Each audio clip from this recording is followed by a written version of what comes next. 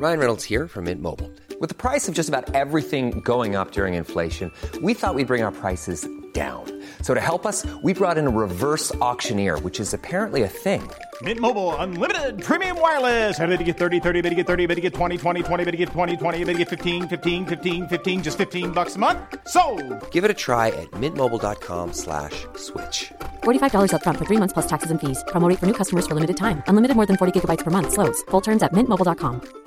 I'm Sandra, and I'm just the professional your small business was looking for. But you didn't hire me because you didn't use LinkedIn Jobs. LinkedIn has professionals you can't find anywhere else, including those who aren't actively looking for a new job, but might be open to the perfect role, like me. In a given month, over 70% of LinkedIn users don't visit other leading job sites. So if you're not looking on LinkedIn, you'll miss out on great candidates like Sandra. Start hiring professionals like a professional. Post your free job on linkedin.com/spoken today. Get up to 30% off wedding jewelry at BlueNile.com and remember the joy of your wedding day forever. Blue Nile offers everything from diamond and lab-grown diamond wedding bands to classic pearls, earrings you can design yourself, even gorgeous sapphire pieces for your something blue. Whatever you choose, Blue Nile's pieces are all graded for excellence, for a lasting memento as brilliant as the love that inspired it. Right now, get up to 30% off at BlueNile.com. BlueNile.com. This is a Lip Media podcast. Hey chickens, we're still on the impossible planet.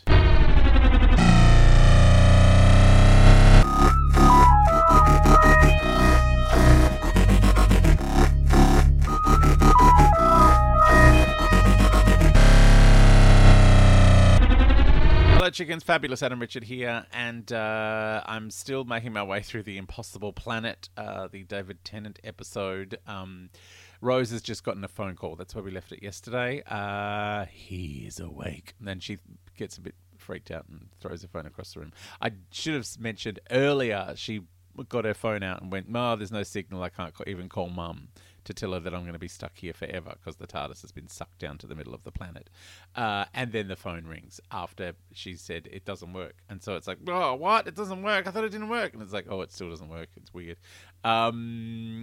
So they go down and ask the ethics officer about the Ood's telepathic feed, which he says is low level. And they're basic 5, which means they're just sort of like empathic and they can't really think things. And then suddenly their telepathy ramps up to basic 30. It's like, this is weird, this episode. It's like as soon as you mention something as being boring and normal, suddenly it becomes a terrifying thing. It's like, oh, my phone doesn't work. Oh, there's a scary man on it. Oh, the Ood's only basic 5. Now they're basic 30. Then the Ood all stand up and say, "You will worship him." It's like, oh, and all at once in unison. Pretty spooky. So Scooty, she's the youngest member of the crew. I know I didn't really introduce them earlier because I can't remember their names, but I remember Scooty because she's got a stupid name. Scooty goes, Scooty Ministra. It sounds like a kind of mucus. Oh, my Scooty Ministra has got a bacteria in it. Anyway, I don't know why I think it sounds like mucus, but it does. Anyway, old mucus head. Scooty talks to the door. She's like, "Who opened the door?" And they're like, someone opened the door. Someone opened the door. And then she's like, well, who went? Then they're like, "I don't know." And like, well, who was, what suit? Like, they would have put their suit on. They go, no one's outside with a suit. So clearly we find out someone's outside without a suit. Then the door gives it a bit of, he is awake. I love it, like when when ordinary things go crazy, like if the GPS started saying, like, turn left at the next intersection and please die. I love those things, like they're extra creepy, like the mundane going crackers. So she looks out through the window and there's Toby outside basking in the black sun. Black Hole Sun by Soundgarden is one of my favourite songs, by the way. I know, here we are on a tangent. I love Chris Cornell. Very, very sad about his passing. But yeah, Black Hole Sun is a great song. Like, I've been listening to the Westworld soundtrack when I've been doing my work this week. And There is a gorgeous pianola version of Black Hole Sun on that soundtrack that is just primo. I know you didn't think I like rock music, but here I am. Not a lot of it. I don't really listen to much music with lyrics, just because, well, 10 years of breakfast radio and then an entire year doing a music quiz show where we had to guess songs without lyrics, and there were lyric-based questions that, I just had a rest, and I just listened to movie soundtracks and classical music. But I'm kind of drifting back to lyrics a bit now. I've been listening to country music. Jasmine Ray has a new album coming out, and I adore her. She came on one of my Spicks and Specs episodes, and she is just great. I've also been listening to this crazy redneck guy, Chris Jansen. He has a song called The Power of Positive Drinking, and it is hilarious. I know I don't drink anymore. I haven't been drunk for oh man, when was it? 2013? Is that when I stopped? Anyway, yeah, it's been my fun thing, country music, because I was doing a thing on Dolly Parton recently, so I was listening to a lot of Dolly, and I watched this Dolly Parton. It was Dolly Parton at the Grand Ole Opry, her 50th anniversary of being at the Grand Ole Opry, which you're how does that work? And oh my God, she's so hilarious. She's I don't look, I know I don't look old enough to be celebrating my 50th anniversary, but my plastic surgeons sure do. She's so funny. Anyway, we're in space. I'm talking about Doctor Who. Toby's outside. He's got writing on his face. The music is really effective in this moment, by the way. It's sometimes Murray Gold music can be a little heavy-handed, but this is just a beautiful... It's just a cello or something. It's just this gorgeous, creepy string thing. It's great. Then the glass breaks, and there's everyone on the station's panicking. It's what's happening? Ah! And everyone's then we see Toby, who was outside with the writing on his face when the glass broke while Scooty was looking out of it, and he's somehow inside, no writing on his face.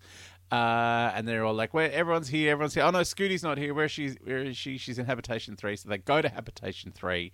She's not there. Well, she is. They open the roof and she's floating in space, being sucked towards the black hole. And I remember watching Doctor Who Confidential for this episode. I was how do they do that? She was underwater. They filmed her underwater, so her hair would all fly up behind her in a slow motion kind of way. And I was oh wow, that is going above and beyond. Because in the old days, they would just have someone lying on a piece of plastic.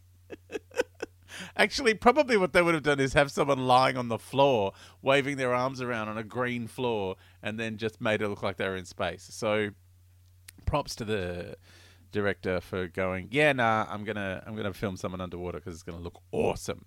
So they shut the door on her and say some poetry. I could look it up, but I haven't. And then the drilling stops, because they're drilling down to the middle of this planetoid to get the power source, and they're oh. So Ida and the Doctor put on their suits and they decide to go down to the bottom, and there's lots of dramatic music and descent graphics, and and then the Ood wake up. It's a really long sequence for some reason. The lift stops, and the Doctor and Ida are in this massive cave, and there's huge carvings and statues. A bit like, those giant statues at the opening of the river in Lord of the Rings. You just go, wow, they're big statues. That kind of big, but not as, good special effects. We don't pan around them. It's just oh yeah, they're over there. Then Toby's back in the base. Toby's all twitchy and looking at his hands, and the Doctor gives a bit of, Ida goes, oh, there's no turning back now, and he's oh, you don't say that. That's saying nothing could go wrong, or this is going to be the best Christmas Walford's ever had.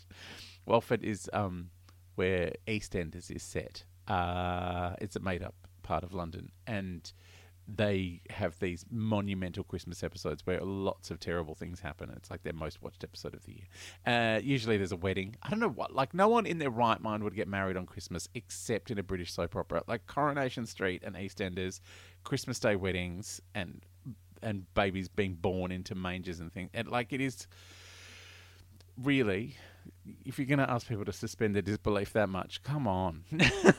Anyway, they find a huge seal in the ground with those symbols on it that the TARDIS can't read. Then the Ood telepathic field ramps up. They're at 100, and old mate ethics officer goes, "Oh, they should be brain dead." And the doctor's like, "What do those letters say?" Then Toby's face is covered in symbols, and he starts talking in a creepy voice.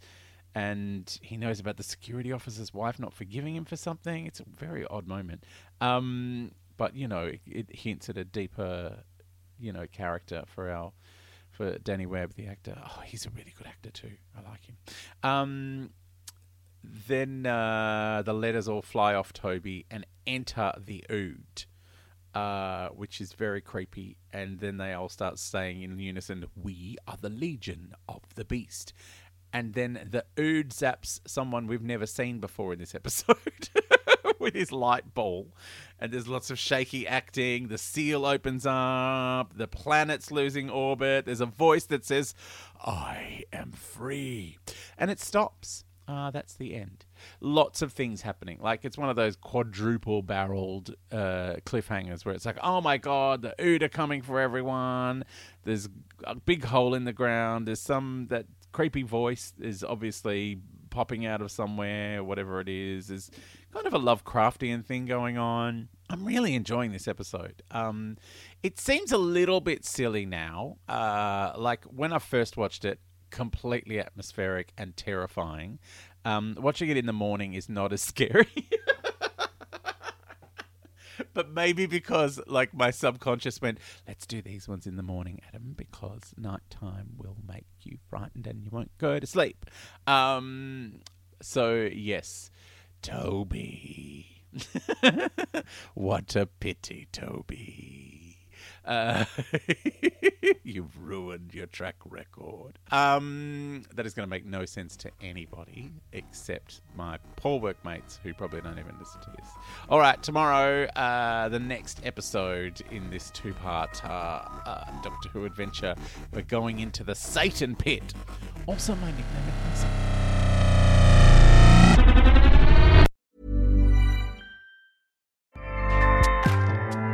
Acast powers the world's best podcasts. Here's a show that we recommend.